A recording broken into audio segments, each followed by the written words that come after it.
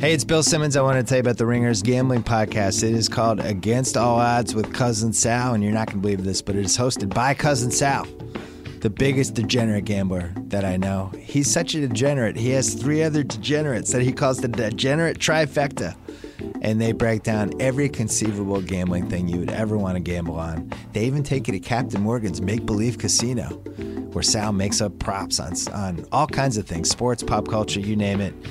You are going to want to get your gambling advice from these guys. Cousin Sal, he's been a staple on the BS podcast for the last 10 years. So good that we gave him his own podcast. Check it out, Against All Odds with Cousin Sal. Subscribe wherever you get your podcasts.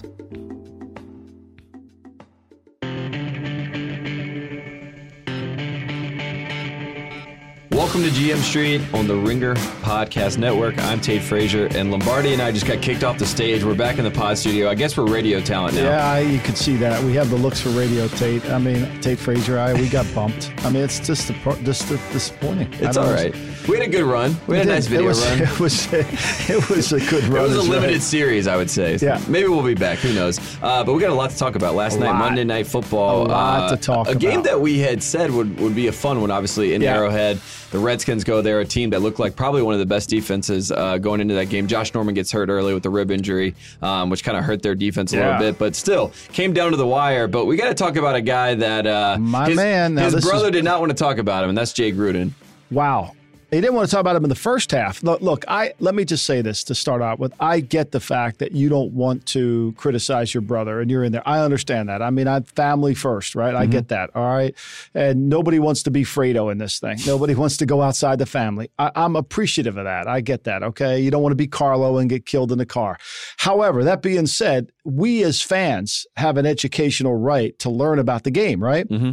And so at the end of the first half, I'm sitting there just, my wife and I were watching the game, just finishing dinner, and here it is. And, I'm enjoying the game.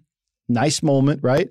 And, the 2-minute warning comes, and all of a sudden the Redskins get the ball with like a minute 50 to go. And naturally, Jay just becomes Jay Gruden, pays no attention to the clock, throws 3 incomplete passes, and with a minute 10 to go in the first half, he's punting back to Andy Reid. Nobody mentions a word that, he didn't milk the clock. And Andy Reid still, by the way, has his 2 timeouts left for the half, okay? So not only did he not run any time off the clock, he kept Andy having his 2 timeouts. And we're talking about Andy Reid, a guy that is not known for his time management. He outsources it to India, okay? We know this, all right? So there's a direct line from India to Andy, okay? All right, so we know this going in. All right, now, this is it's just too good. Like, it was just like too good last night. It was like a smorgasbord, okay? So then, naturally, what happens, I tell my wife, they're going to score. They're going to score. It's just, and nobody says a word on ESPN. Nobody says a word. Everybody's patronizing Tony Romo for telling us about football, and thank God he is, because he's the only one doing it, right? He's teaching people the game of football. They have a right to know this, right? Don't say a word. Andy Reid, thankfully, comes down the field. He gets in position to kick like a 47-yarder. and 46-yarder, 46-yarder, and the kid misses it wide right. No harm, no foul. Okay. Again, no word. It's top secret. It's like, why was Lee Harvey Oswald in Mexico? Nobody knows, but we don't have to answer that question. We'll do it later. All right. So that goes on. Now the end of the game comes. 2017. Okay. We start the drive, right? And John Gruden says, I love how he calls him Jay Gruden. It reminds me, I call you Tate Frazier. Yeah. I love it. It's so good. So anyway, he says, Jay Gruden needs to accomplish 2 things. He needs to score and leave no time on the clock for the team. I got it, John. Perfect. Great statement. You got it. Okay. Jay obviously doesn't get it, because then Jay comes down the field, and with 59 seconds to go in the game, I tell Millie, my wife, Millie, Andy Reid has to call timeout. I can see the phone line coming from India. Call timeout, Andy. We got to save time. Yeah. You got to save time, because if they make the field goal, we want some time. What happens? He comes out. The game clock is at 57 seconds Correct. At this point. We're 3rd and 2. This is a time where you run it down. You don't give them a chance to get the ball back and score on you. Exactly. That's the whole point. Jay Gruden runs down 29 seconds and he calls the timeout. With 29 seconds to go on the play clock. Yes. So even if you want to say, Jay, don't call timeout, this is the dumbest thing to do. But Jay needs a timeout. Milk the clock. Okay. Milk it all the way down. It would have been under 30 seconds. Okay. Now people say, well, he needs time to score. Stop, okay? If he took it all the way down to under 30 seconds and say they get the first down, say they would have gotten the first down, say they would have run a different play than throwing the ball to Doxson in the end zone, people have to stop looking at the clock as not having enough time. You take 6 seconds and divide it into the amount of time left, okay? And if he would have had 25 seconds, that's at least 4 more plays to get the ball into the end zone. Plus, he has timeouts. Mm-hmm. He would have had 1 more timeout. So if he's going to call that timeout, which I think is the dumbest thing you can possibly do, he should have let the clock go all the way down to 29 seconds. Let that clock go all the way down. Of course, he's not paying any attention to it. Neither are they up in the booth. Nobody's saying a word. Nobody's saying a word. What about Cousins at that point? Does he have any say in that where he looks over at Coach and he's like, what are we doing? Like, I mean, I don't know how it's Cousins. He just had a baby. He had a lot on his mind. I mean, there's a lot of stuff going on in the Cousins household. He can't possibly game manage too. I mean, what else do you want the guy to do, right? So we call timeout. I'm going crazy. I'm screaming. Bella's running around the house. She doesn't know what's going on. I'm going nuts. And the next thing I know is we throw the pass to Josh Doxson, and he makes a great catch, but he doesn't come down with it. And that was the whole thing. And then after the game, it comes out, Jay Gruden is basically putting a lot of this on Kirk Cousins. How? How is this possible? What did he say? He basically said that, well, John Gruden comes out before this game, right? And he said that there's a difference between good and great quarterbacks, which is... I agree. That tends to be... but where's that coming from? Let's go to the source material here. There's someone that's feeding him that information a little bit. It's almost like John does his bidding for Jay. Like, this player needs to play better. And family is family. We understand that to a certain level. We don't want to be Fredo. Nobody wants to be Fredo. Of course. But you say all this stuff, and that's all in the ether coming out of this game and heading into this game. And it comes out after this. Jay Gruden is basically like, we got to be smarter down the stretch. This falls on our guy. This falls on the quarterback. You got to understand situational football. Jordan Reed is open in the flat that play. He was open on a double move down the field. It would have been a touchdown. And Jay's right. We need to be smarter on situational football. He's completely right. He needs to be smarter on situational football. Like, there's nobody who's ever coached a game that would sit there. My man, Nunzio Campanelli, the head coach at Bergen Catholic, one of the great guys of all time, Nunzio, he would have never let this happen. There's no chance. Like, there's no way. Like, you got to manage the game. And then when we come off the field, it's Kirk Cousins' fault? Is that what you're telling me? And that's what I'm saying. It doesn't make much sense. I mean, there's a lot of blame that can be placed around calling a timeout with 29 seconds on the play clock, on the play clock. Having Josh Doxson not come down with that catch. I mean, you're a wide receiver, man. The ball's in your hand. You got to come down and make a play at that point. Doxson and Cousins aren't talking to each other on the sideline. Trust me after that. And at the end of the day, you're the head coach. You made these decisions. Why don't you take it? But that's a Gruden. We talk about Gruden family traditions. They like to throw some people around under the bus every once in a while, and that's what happens at the end of this game. What's that Hank Williams song? You're too young to remember. Hank Williams Jr. song, Family Traditions? I thought you were going to say Hank Williams Sr. I'm glad you went to Junior. I went to Junior. I don't even know Senior. I'm not a senior. Now, Springsteen loves Senior, but I mean, he listened to his music, but I listen to Junior, and he like, what's a family tradition? I get that one. But I don't understand it. And what drives me crazy is people at home think that Jay can get away with, like, the Washington media isn't like quizzing him. Okay, and Kirk Cousins has got to take this on his shoulder. Like to me, I don't know how Gruden stands in front of his team and says, you know what, that was a tough loss. We took a lot of injuries. We weren't good down the stretch. No, man, you gave Andy Reid time to beat you. And you gave him a timeout. Because what you were saying before, with that much time on the clock, 57 seconds, guess who's going to call a timeout? Guess who's going to get the phone in from India? Andy Reid. He's going to use one of his two timeouts. He was going to, but then he got saved. Yes. He got saved by the bell. It was similar to the Chargers-Dolphins when the Dolphins took that timeout to save the Chargers. Right. It's kind of like, are we both trying to help each other out for the good of the game at this point? Like, what is going on? And in fairness to Andy, he's in one of those tough spots. Do I call a timeout? Do I not call a timeout? Like, I want them to rush? Playing for overtime? They're playing for overtime. Yeah, like, and if I'm Jay Gruden, all I'm caring about is either I win the game, it's overtime. Those are the only two things. I cannot lose this game. Okay, those are the three things. We talk about false dualities. It's not A or B, it's C, D. You have to play that out. And to me, like, I don't understand how he can get away with it. Look, I think they've done a good job. I think this Redskin team, what I saw last night out of them, I think they're really a good team. I think they might be the best team in the NFC East. They've got weapons on offense. Bill Callahan's done a great job with the offensive line. They're way better than they were in week one. If you look at the Redskins from week 1 to week 4,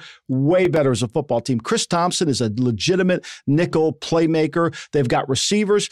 I don't think Terrell Pryor should ever run an in-cut. He has no interest in going inside. He's an outside vertical receiver. He should be Deshaun Jackson. He shouldn't be Pierre Garçon. He should stay on the outside and don't ever let him. He plays wide receiver like a quarterback. He don't want to get hit all the time. He doesn't block great, even though sometimes he will, but he doesn't really want to go in there and get pounded. Like, okay, fine, I get you.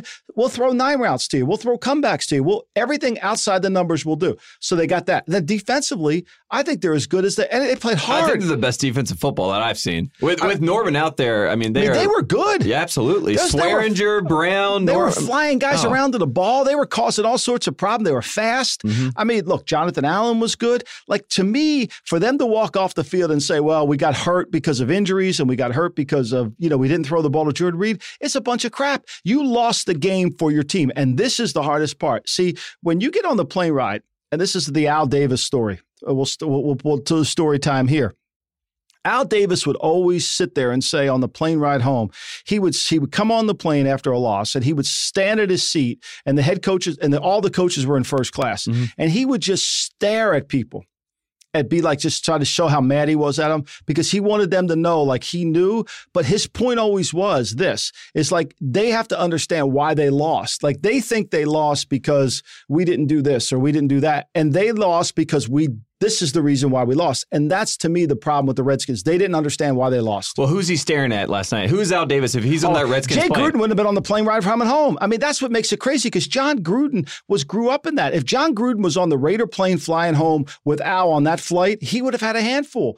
Al would have gone crazy. Al's the architect. Al's the one guy. He taught it to Bill Parcells. He taught it to Belichick. He's taught it to a lot of coaches, game situations. This is exactly what you practice for. You can't call timeout there. Well, I bet Gruden would have pointed at Rich Gannon if he was staring at him. He was like, that Rich guy. Gannon probably was sitting at home watching it saying, like, are you kidding me? What do you think?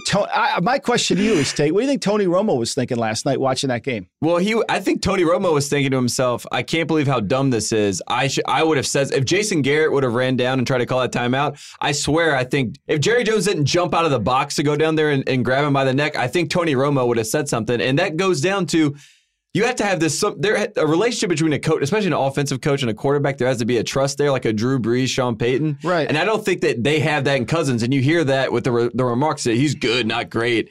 And Cousins, I don't know. I feel like he's smart enough to know how the game is going, and you could see his frustration as they were driving down. And we should say the Chiefs, more power to them to come down and actually kick that field goal and win the game. Look, I think the Chiefs, I think Washington lost the game. I don't think the Chiefs won the game. I think if you ask me who the better team was last night, I say it was Washington. And maybe I'm over the top on Washington, but I think this defense and I think the improvement they've made in 4 weeks from the opener, they handled the Rams. We dismissed that Ram win because we don't think the Rams are very good. Then the Rams put a bunch of points and a bunch of yards on Dallas, and we're like, wait a minute, hold on. They stoned the Rams. They were good against the Rams. I think this defense is good. Minuski's done a great job, and I think Jim Tomasula's been outstanding. So, I don't get it. To me, and I'm giving Gruden credit here. I think Gruden's done a good job of fixing the offense, calling plays, all that. But game management, man, Andy Reid doesn't need it, India. Jay Gruden needs it. I feel bad for I Jay had to Gruden. get it off my chest. Get it off your chest. All right, one more. If we're all thinking alike, no one is thinking. We're going to go down to the Cleveland Browns and our boy Hugh Jackson, who comes out. He's talking about Jimmy Haslam in this quote. Right. He says, Jimmy has been as supportive as anybody I've ever been around in this situation. This is the first time in this situation, right? It's the first time head coach. He worked for Al Davis. So, of course. Okay. So let me go on the record as saying that, said Jackson. I know everybody will be thinking Jimmy's going to throw me over in the river. That's not the case at all. Okay. He's been extremely supportive, more than supportive from what I understand the situation's been here in the past. And he continues, he said he and Haslam always agreed. And he said, let's find a way to get this right. And that's what they're trying to do there. But there's pain in this process, obviously a lot, and we just got to get through it. And I think we are. And let's point this out. The Browns, 31-7, they get routed by the Bengals, who have not looked great this year. And Jackson denied a report from CBS Sports' Jason LaCanfora that there's been a rift between him and the front office in the midst of their 1-19 start under the new regime with Hugh Jackson. So all things considered. All right, so you tell me, you're the reader of this. You have you have a handle on this. Tell me what you're thinking about when you read that. I think that's trying to get in front of it, right? That's trying to make sure that whatever the story is about internal things that have been leaked out, you want to get ahead of it and say, we're all great, we're all good. But he puts Jimmy in it. So to me, the way I'm thinking this is he's going above the front office to the owner? What he's doing is now if Jimmy wants to fire him, he can't because he's already said how supportive Jimmy is. He's also spoken for Jimmy in this release saying Jimmy's behind it. We're behind the program. Now, maybe Jimmy is behind him. But I have a hard time believing that when you pass on Carson Wentz and you pass on some of these other quarterbacks and Deshaun Watson, this is coming off Deshaun Watson playing really good too, okay, which I'm sure they know in Cleveland. To me, this is Hugh's. This is a magnificent PR move by Hugh to be able to say to the owner, here's what I'm saying for you. And so everybody thinks this is what you are. Because if Jimmy comes out and says, I don't support him or I want to fire him, then he looks like he's been being lied to. He looks like Two-Face. Exactly. So this is like, to me, this is the perfect PR. This is as good a PR move or an advertising move. You almost think he hired Sterling and Cooper to put this into place. I mean, really, seriously, this is brilliant. This is Don Draperish, really. And I mean, I think it's great, but it also is, when you ever work at a bar before? I didn't work at a bar, but I've been to a few. Okay, well, so if you're bartending with another guy and the guy says, hey, watch that bartender, he's stealing. The guy that's stealing is the guy that tells you he's stealing. Like, you ever see the line? I worked at a restaurant and they did that stuff. Right. Yeah. So the guy who tells you, watch that. So the guy that tells you everybody's, like that to me is like the classic case of like, put it on somebody else, make you watch somebody else as opposed to watching what's going on here. And if you're in the Cleveland Browns, you're 1 in 18 over the last 19 games? 1 in 19, yeah. 1 in 19 over the last 20 games, okay? You've passed on Carson Wentz, which you would have to say was a misevaluation. Whatever you want to think about Wentz is a good player. That was small school bias. Okay, all right. The jury's still out on Goff. You might not think Goff's great, but Goff's playing way better than any quarterback you have. You've picked Cody Kessler over Dak Prescott, right? And Dak Prescott took a team to the playoffs and 13 wins last year. And then this year, you're watching now Mitchell Trubisky's going to start on week 2. You're watching your quarterback, Deshaun Kaiser, not play very well at all. I don't care whether it's Kenny Britt's fault or not, but he's not playing good at all. And then you watch Deshaun Watson put 57 on the Houston Texans. Now, to me, this is getting ahead of the story. You're right. This is the great PR move. This is Don Draper's great move. Well, I mean, don't think this. What I'm saying is don't buy this. Well, Jimmy Haslam will come out, and I'm sure he'll have his own thoughts on this at some point. If they continue to be one and insert big number, that'll change. Yeah, and look, they can't keep going down this path. There's just no way. Well, that brings us to a great segment where we insult people a little bit, and it's called Not for Nothing. First up, Joe Flacco and the Baltimore offense. Joe has to be insulted. This Baltimore offense has to be insulted. You look at the last 30 games. The last 30 games, he's 13-17. Okay. He's played like crap. He's thrown 38 touchdowns. He's thrown 33 interceptions. Like his numbers are horrendous. He's the highest paid player on the Baltimore Ravens. He's one of the highest paid players in the league. He's had more offensive coordinators fired. This year, he really didn't want to lose Marty Morningwig, so they kept Marty Morningwig and they brought Greg Roman in. This offense is as bad as the New England Patriots deserve to be insulted on defense, and we'll get to them later. The Ravens on offense need to be insulted badly. Now, look, it's not their fault they lost all these offensive linemen. Yonda, and they've lost Alex Lewis, and they're struggling. They're moving all sorts of guys all around. I get that. But Flacco, if you're going to be the franchise guy, and I've defended Flacco up until this point. Like, remember in week 1 when we insulted him when he said he wanted to throw the ball more than 17 times in his road win against the Bengals? This is what you get. I mean, the guy has been really, he's not even over 7 yards an attempt, pass per attempt, in the last 3 seasons. I mean, he's at 6.41, which tells me he's checking the ball down. Now he's got a back problem. Baltimore needs a quarterback badly, and they better figure it out pretty quick. And there were some huge plays with Jeremy Maclin where he was wide open down the field, and Flacco got sacked holding the ball too long. Right. And they had a couple times where they showed Maclin like wide open on the play, and he was looking at the sideline, looking at the fans like, what are we doing here? Like, yeah. I'm wide open. Like, why are you not looking over here? And I mean, look, the line of coaches that have been fired from Flacco. I mean, now I know Jim Caldwell didn't get fired, but he was his coordinator. He had Cam Cameron, Jim Caldwell. He had Mark Trestman. Then he has Marty Morningwig, and now he's got Marty Morningwig and Rome. I mean, there's been a bunch of offensive coaches have come in.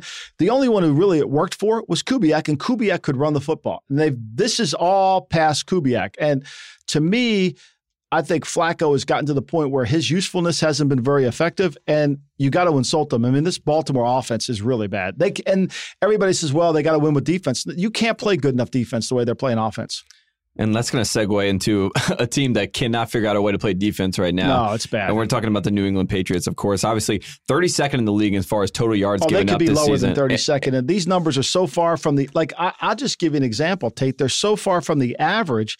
I mean, it's really remarkable how bad they are. I mean, the average on some of this rushing – they're so bad in so many categories that it's really unbelievable. Like they don't even come to the mean average. It's they're digging from a hole that's so deep. And the number one hole is when you watch the tape, which is even worse than watching the game. The fans watch the game on TV. That's bad. But when you watch the tape, it's even worse.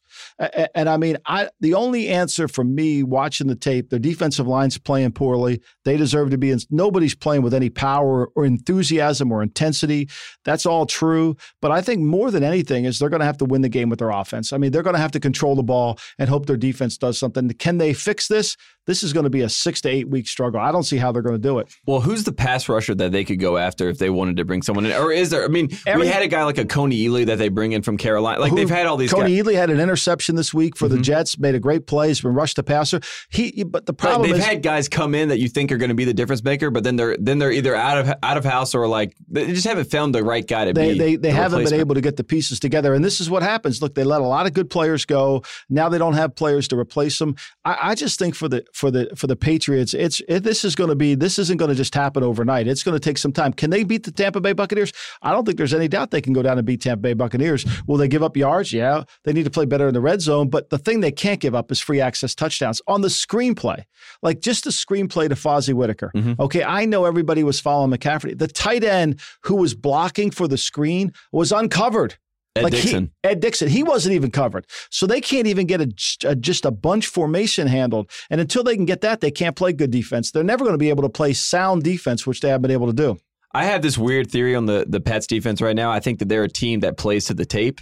And when you play to the tape against the Panthers, you play to Christian McCaffrey is getting the ball on the screen pass because that's what they've been. Yeah, and there's not a lot of instincts that are coming on. It seems like they're almost playing to. It's like when someone's in your head, they're telling you what to do. You start thinking about what you're doing. There needs to be some instinctual stuff with that team. And it used to be with Butler, Nikovic, some of those guys. And they just haven't found that right mix yet. Yeah, and nobody said this, but it's really clear on the tape. They're having a Super Bowl hangover. There's no doubt. I mean, their defense is. Now, Tom Brady's not having that Super Bowl hangover, but the defense is having a Super Bowl hangover. And I don't think there's any way around it. Now, can it get fixed? Yeah, there's 12 games to go, and it can get fixed. It's going to take a lot of effort. It's going to take a lot of people to buy in and all of a sudden in a hurry, but it's going to be a difficult challenge. Speaking of fixing things up, we have 4 teams that are 0-4, and they need a lot of fixing. And one of those teams has had a Super Bowl hangover for at least, 6-7 years now, and that's the Eli Manning and the Giants.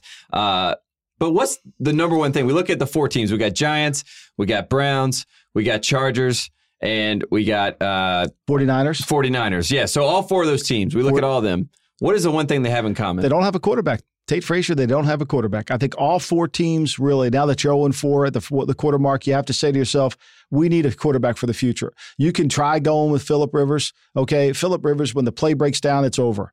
He can't really do it. If it goes perfectly for him, okay, great. But you're 0-4. You should have drafted Deshaun Watson. You should have gone on with your future. Same thing with Eli Manning. How much longer are you going to be able to keep going down this direction?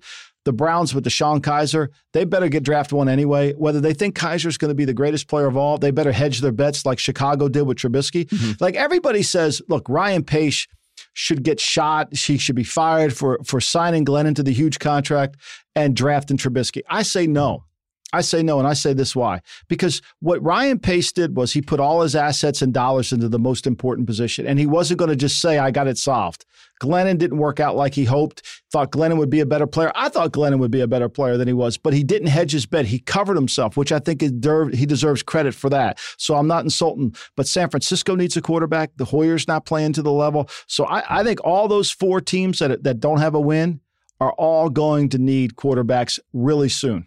If you are a fan and you like betting on games, probably don't bet on those teams without quarterbacks, right? I would say, look, the Giants and the Chargers, they're going to pretend that they have one because Rivers and all that. But, I mean, Rivers, if you pressure Rivers from the inside out, it's going to be a slow day. He doesn't move around well enough, and he can't buy a play. Melvin Gordon can't move. Melvin Gordon can't run. They can't pass protect. They have really nothing. Everything, when the offense has to go to plan, like, in Austin Powers, I said, I just assumed it all went to plan, right? Well, that's what the Chargers offense is. They're like Austin. They just assume it's all going to go to plan. It doesn't do that, right? It doesn't do that. So you got to make a play. And when he has to make a play with his feet, he can't do it. He can't move well enough. I've seen this story before. I was in Cleveland with Bertie Kosar, great player. He was really good at one time, but when he had to move and the game changed, it all broke down. And then his arm strength wasn't the same. And I don't see Rivers' arm as strong as it was either. I love it when a plan comes together, and a lot of plans did not come together for those four teams. No plan has come together. No. Let's take a quick break, and we're going to talk about some plans for betting on games this weekend. Before we move on, let's help our listeners make a little money. If you're watching the games, it's time to start making some money. Like I mentioned before, MyBookie is the industry-leading website that can fill all your betting needs with their great odds, fast payouts, and decades of expertise. You can bet with confidence. Your team doesn't have to win. They just need to cover the spread, folks. So what are you waiting for? Lay down some cash and win big today. If you know your team sucks, do yourself a favor and bet against them. If they lose, you'll make money. And if they win, you'll still be happy. Where you bet is just as important as who you're betting on. That's why I'm urging you to make your way to MyBookie. They have in-game live betting and a mobile site that makes wagering on the go easier than ever. Join now and MyBookie will match your deposit with up to 100% bonus. Use promo code RINGERNFL to activate the offer. Visit mybookie.ag today. That is MYBOOKIE.ag today. You play, you win, you get paid. And let's talk about some college football players, some guys that that we're always going to do this, a little lottery watch. We're also just going to talk about programs in general and how they're fluctuating or finessing their way to the top of the college ranks. And we got to talk about LSU, a job that is under Les Miles and Mad Hatter. I mean, they were second to Alabama, sometimes even, could have been the best team. We remember that 9-3 riveting national championship game in 2011. But that job is now taken by Ed Orgeron. He lost to Troy in homecoming this weekend. What do you do with that job at LSU? I think LSU, people laugh when I say that LSU is one of the top 3 jobs in most all of sports. Mm-hmm. I mean, I'm like, it's better than most every NFL job. Okay, first of all, why is that? Well, Louisiana has more players than you could ever know what to do with. You never have to really leave the state. And if you want to go into Houston and somewhere in the East Texas, you're welcome to go in there and take the best players. I mean, it's such a fertile school in terms of football players. They love the game. They're fast. They have all sorts of athletes. They got big guys. I mean, this isn't a state like Nick Saban in Alabama. Nick Saban, there may be 15, 20, maybe there's 15 players in the state of Alabama. And then everybody else is probably a good player, but not a great player. And now you're fighting Auburn for them. And so maybe you get 10 and Auburn gets 5. But then those guys you don't take at Alabama in state, if you don't take them, then the high school coaches start to get mad at you. Right. Yep. And then if Auburn takes them, then they'll start feeding all the better players to Auburn. So there's kind of like that civil war within the state that you have to fight. At LSU, there's so many players, you can't take them all. Like, you just can't take him. It's such a great job. And for Ed Orgeron to be able to kind of walk his way in the back way to take one of the greatest jobs in college football, it's just remarkable. I mean, I don't know how it happened, Tate. You got to tell me how this happened. Well, it's all about recruiting, right? I mean, if you're Orgeron, we've seen him at USC. But they were smart enough not to give him the full-time job. Exactly, and that's what happened. So they had Orgeron there at USC, and they're like, he's going to hold the fort down and keep these guys. For people that don't know about Ed Orgeron, he's one of the best recruiters in college football. I mean, he is well known in that space. You can watch The Blind Side if you want to see him actually make a recruiting pitch. He has that great distinct voice. He has a lot of connections that'll help you out if you're a young guy that's a 5-star recruit to make sure that you get funneled where you need to go. And LSU did not. You said that really well. LSU did not want to risk the fact of, losing a lot of he had big time 5-star guys committed. Malachi Dupree is a name that comes to mind, a 5-star wide receiver that are committed to that team and that program. You lose Orgeron, you risk losing those guys. I don't think you do, because I think the only way you're going to beat Alabama, the only way you're going to win in the Southeast, you got to play chess with these coaches. You can't play. Ed's playing checkers, and he loses to Troy. He's playing checkers like that. If you want to be critical of Les Miles, is Les Miles really never matched the wits on Sunday with the coach at Alabama. I mean, he recruited well. They always had great players there. I mean, he ran a good program. They're, like you said, they're always going to be right there. You just wanted more. So I get that. You're not getting more from Ed. Like, there's no way you could possibly get more from Ed, to me. And now it's going to cost you $12 million if you want to buy him out. They didn't really want to pay the $9 million to buy out Les Miles. To me, it's one of the greatest jobs. It's going to keep sleeping like that. They're never going to win a national championship if they can't outcoach some people, because the coaching is too hard in college. I think the craziest what if we look at a timeline of college football, if Nick Saban stays, they win the 2004 title LSU. If Nick Saban decides not to go to the Miami Dolphins and rides that out like a Coach K at LSU and just says, I'm a college, like what he's doing now at Alabama, like, I'm going to be the greatest college football coach that there is, and he rides that out. LSU, there's no telling what happened. I mean, because obviously 2007 they win with Les Miles and Saban's recruits basically at that point. He could have won 5, 6. I mean, he's obviously doing that at Alabama, but I mean, look, when he took, I can remember talking to him when he was getting ready to go from Michigan State to LSU. There was some apprehension in going down there because it is a job that requires you to kind of know the area and kind of be familiar with the clientele down. The people are very prideful and they're very much about their homegrown and the Cajun. And they love Louisiana. I mean, they love Louisiana flavor. So when you come into there and you're really not a Louisianan, you've got to kind of. But Nick won him over with his ability to win games, and Miss Terry won him over with her hospitality and her kindness, which is certainly. But to me, I think they went too far the other way. They hired a hometown guy or one of them, and now they're kind of stuck saying, "Are we going to be able to do this?" And I think I think it's going to be a problem. And let's talk about another giant that's not in the SEC West, but in the SEC East. A lot of people that are around my age, they've never seen Tennessee beat Tennessee like the old days where they dominate the SEC. Johnny Majors and Philip Fulmer when they were great. Exactly. That time, I remember as a kid watching Tennessee be great, and they would play Carolina and blow them out. And I was like, I don't want to play them anymore. Right. I was at the Music City Bowl when Butch Davis won his one bowl game with UNC in Nashville. I had Tennessee fans throw bottles at me after they won that game. I mean, you talk about volunteer fans. They really care about their football, they haven't had a good product in a long time. And Butch Jones is probably one of those guys that's going to be on the hot seat, obviously. He's really on the hot seat. Butch was fortunate enough last year to win some close games that kind of you just wonder, like the Georgia game, how do you win that? But to me, I agree with you, Tate. I grew up, Tennessee was a great program. It's still a great program. And, when you're one of the I think, I'm not sure if this is true now, but I remember at one time that Tennessee Stadium, that Neyland Stadium was the third largest city in the state of Tennessee on game day. Think about that. It's unbelievable. Knoxville goes crazy for those games. That river that goes, the Tennessee River that comes up, whatever the river is, I don't know. I'm not a geographer major, but it's just an incredible venue for football, and they deserve to have better game. And I think that they're in the East. They could dominate the East because the East doesn't have Florida's a good team. South Carolina's rebuilding. Georgia's in the East now, and I think Kirby Smart's doing a tremendous job. But to me, that is a great job. And you just look at some of the Tennessee guys, like even Alvin Kamara, who comes out of Tennessee and he goes to the NFL and he's this great running back that everyone's buying into. But he was playing part-time. They were rotating backs at the time. They really never quite get it right. And I think to me, you can recruit there too. That's the other thing. They may not have as great in-state players as Louisiana does, but they have a national appeal. And if they do make a move from Butch Jones, they're going to get whoever they want. They're going to get a great coach. Because it's all about flooding it into other states. North Carolina gets poached apart by Tennessee and Florida and Georgia. Georgia, the state, has too many guys, sort of like Louisiana. Right. They're going to go to Tennessee or to a Florida. You start looking at that, how the South works with those teams and those schools. Tennessee is one of the top 3 schools. They can get in there and be a player with anybody. They can. When Belichick and I were in Cleveland, we would always take.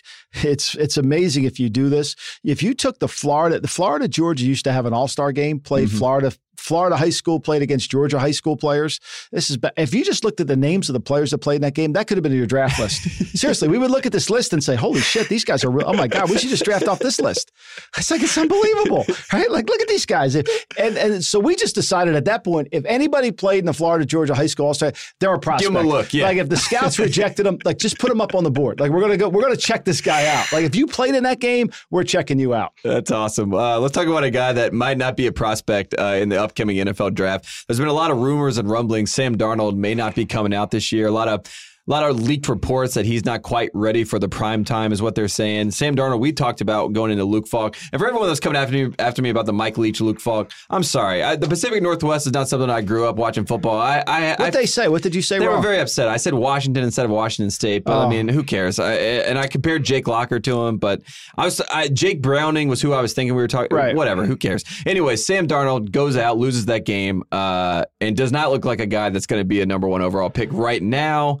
And now it's leaked that he's not coming out. There's just a lot swirling around this kid. I would think if you're Sam Darnold's dad and you're advising this kid, you just got to say, look, enjoy your college experience. The Oliver Luck treatment. Yeah, exactly. Like, why not enjoy the college? Like, every time they show the USC girls on the sideline, like that's the advertisement why he's not coming out, right? Like, really. Like, the song girls at USC. Like, really. Like, they show them over there like, oh, my God, there's some guy in North Dakota looking at these song girls and saying, why would Sam Darnold leave that? Like, really, come on, think about it. And so, like, to me, I've heard the same thing. And Greg Gabriel, former NFL executive in the league with the Buffalo, the New York Giants, and the Chicago Bears, he tweeted it the other day. He's hearing the same thing I'm not hearing.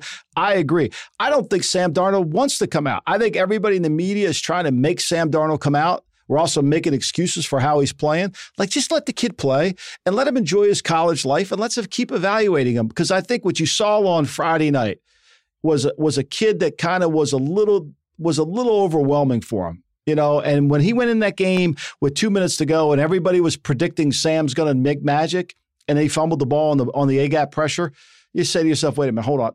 Just let the kid play. Right? And we've seen the USC guy go too early. We've seen Sanchez do it. Like what you're saying, just enjoy it. And the possible number 1 overall pick is also in Los Angeles, and that's Josh Rosen right up the road. I mean, you can have him and take a look at him because he's been through some of those tough times. Darnold is like a year behind Rosen as far as getting hit and let him grow up a little bit. And look, I mean, really, if anybody who wants Sam Darnold to come out, here's what I recommend: come out to SC, just sit in the student union for an hour, okay, and just watch everybody walk by, and then you tell me why the kid should leave school. It's a nice private school, I'll say that. Word on the street, Lombardi. This is one of our favorite segments where we just talk about some things that are going on in the NFL scene. And what's going on is that Mitchell Trubisky, the artist formerly known as Mitch Trubisky, I love it, is now going to be the starting quarterback for the Chicago Bears. I said at the beginning of the year, and I'm not going to toot my own horn here, I thought it would be after week 4. Go ahead. Yeah, that he was going to come in after week 4. I thought Glennon would have the pick 6 treatment, and it all is playing out to course, and it's going to start on Monday Night Football in prime time. John Gruden, I can already predict it, a Gruden grinder for Mitchell Trubisky if they have a win in Who this did one. Gruden give the grinder to last night, the kicker? It was Butker, Harrison Butker. Who's a great kicker, I should say. Graham Gano and Harrison Butker, 2 game-winning field goals, 2 guys that were the kickers for the Carolina Panthers. That's pretty impressive. Yeah, it's a smart play by Kansas City. If you put a kicker on your practice squad, you're telling the National Football League you're really good. Mm-hmm. And so, you're going to lose that kid. There's no doubt. And they did, and he looks like a good kid. But to me, I think that Mitchell Trubisky, it had to happen. Mike Glennon didn't play well. Like I talked about, don't blame Ryan Pace for signing Mike Glennon all the money. He had to try to do something to fix his quarterback. Now we'll find out what Mitchell Trubisky could do. But once Deshaun Watson put 57 on somebody, you knew right then and there that Mitchell Trubisky was going to have to play. And what's really funny about those 2 guys, when he was Mitch, he was at North Carolina, when we played Clemson, when North Carolina played Clemson, he had this, he wanted to play. Marquise Williams was the starter at the time. Right. And Mitch the whole time was like, I'm just as good as Deshaun. I could be Deshaun for you guys. And now it's weird, full circle, they get in the NFL and it's like, they're going to be opposing each other. I mean, Mitchell Trubisky wants to be what Deshaun is for the Houston Texans now. You know that's what happened. And I mean, look, and then last night, Gruden, who typically doesn't like any quarterback until he gets on television, he loves everybody. He's the Will Rogers on television. He really is. He loves them all. But, he was talking about how great Patrick Mahomes is. Mm-hmm. I mean, a guy that can't figure out the playbook and has no chance of playing this year. Well, yeah, I mean, he loves him too. So I think to me, and look, if you're a Bears fan, this is the best thing that can happen because Robert Mays, pay attention here, because here's the key is at least you know what you're going to have for the future and you can plan your team around it. And like I've always preached, quarterbacks are like baseball stadiums. You got to build your team around them. And I think they have the kind of team that'll help Mitchell Trubisky. They can run the outside zone. And it's the only play in football, Tate Frazier, that the quarterback blocks somebody, the outside zone, because he always takes the backside defensive end with him on the bootleg fakes. So it allows the Bears to really kind of help them in their 8-man front defenses that they're seeing, because when Glenn is in the game, they know it's going to be run. So they're playing run and they're penetrating. So I think the one thing, even though he's a rookie, Trubisky will take some of the heat off him. And he's not afred to run the football. I mean, he can run. Guy. I mean, the kid can move. Now, whether the kid can process and make decisions, he played well in the preseason, granted. Now, without the experience, to me, whether he can be accurate and make a play and play fast remains to be seen. But if he's better than Deshaun, he should play. And he's got a great relationship with Tariq Cohen. And, I've already enjoyed what I've seen from Howard and Cohen. I think that's a great backfield for the Chicago Bears. To me, they might as well get started on their season. They really should. They should get started on their next season. I know John Fox might not be their coach next year, but at least they should start preparing for it. And hey, if you're John Fox, I would embrace it, because you know what? Show the organization that you can build around a young quarterback, and you know what? Maybe they won't make a change. All right, one final thought. We got Thursday Night Football coming up. We got the Buccaneers and we got the Patriots. If we're going to talk about this game, just what do you want to see from this game as far as the Patriots defense? What can they do to make themselves kind of right their wrongs from what they've done so far this season? I want to see them double Mike Evans, okay? Mm-hmm. I want to see him double a receiver. I want to see him take a player. Everybody talks about how Bill takes away the best option. Well, they got to do it against Mike Evans. They got to take Mike Evans away. They got to be able to play more physical up front, and then they've got to slow the game down. They got to go into your four-corner offense. They got to milk the clock, and the Brady has to have the ball 34 minutes, and they've got to be able to control the pace of the game with their offense and hope their defense can make enough plays and play good in the red zone. To me, that's the formula. It's real simple. No free access touchdowns. This is what we have to do. And if you're Tampa, you want to speed this game up. You want to get them in three corners. You want to say, hey, look, they can't rush the passer, so let's go. We'll run draws. We'll run delays. We'll keep them on the field, keep them in their nickel defense because they can't cover us, and go to hell. Do the Buccaneers look like a different offense with Doug Martin out there? I think they will, but the key is going to be for the Buccaneers is to make sure my man Phil Mickelson, a la Jameis Winston, doesn't make those 3 bogey holes in a row, and that he'll bounce back and play a really good game. He needs to play. He needs to, instead of taking the driver out, when Phil doesn't take the driver out in the British Open, Jameis doesn't need to take the driver out against the Patriots. He needs to play it down the middle, play conservative, take what they give you, and don't try to be a hero. You hear that, Jameis? Get the 2-iron out, hit it in the fairway. Straight in the fairway. Yeah, and let's make a par. All right, that's been this edition of GM Street. We've enjoyed it. Lombardi, thanks so much. Thanks. Yeah, Thanks, this has been Tracer. part of the Ringer Podcast Network. Hopefully we'll be back on video one day, but we will see. And we will see you guys Sunday night. Thanks, guys.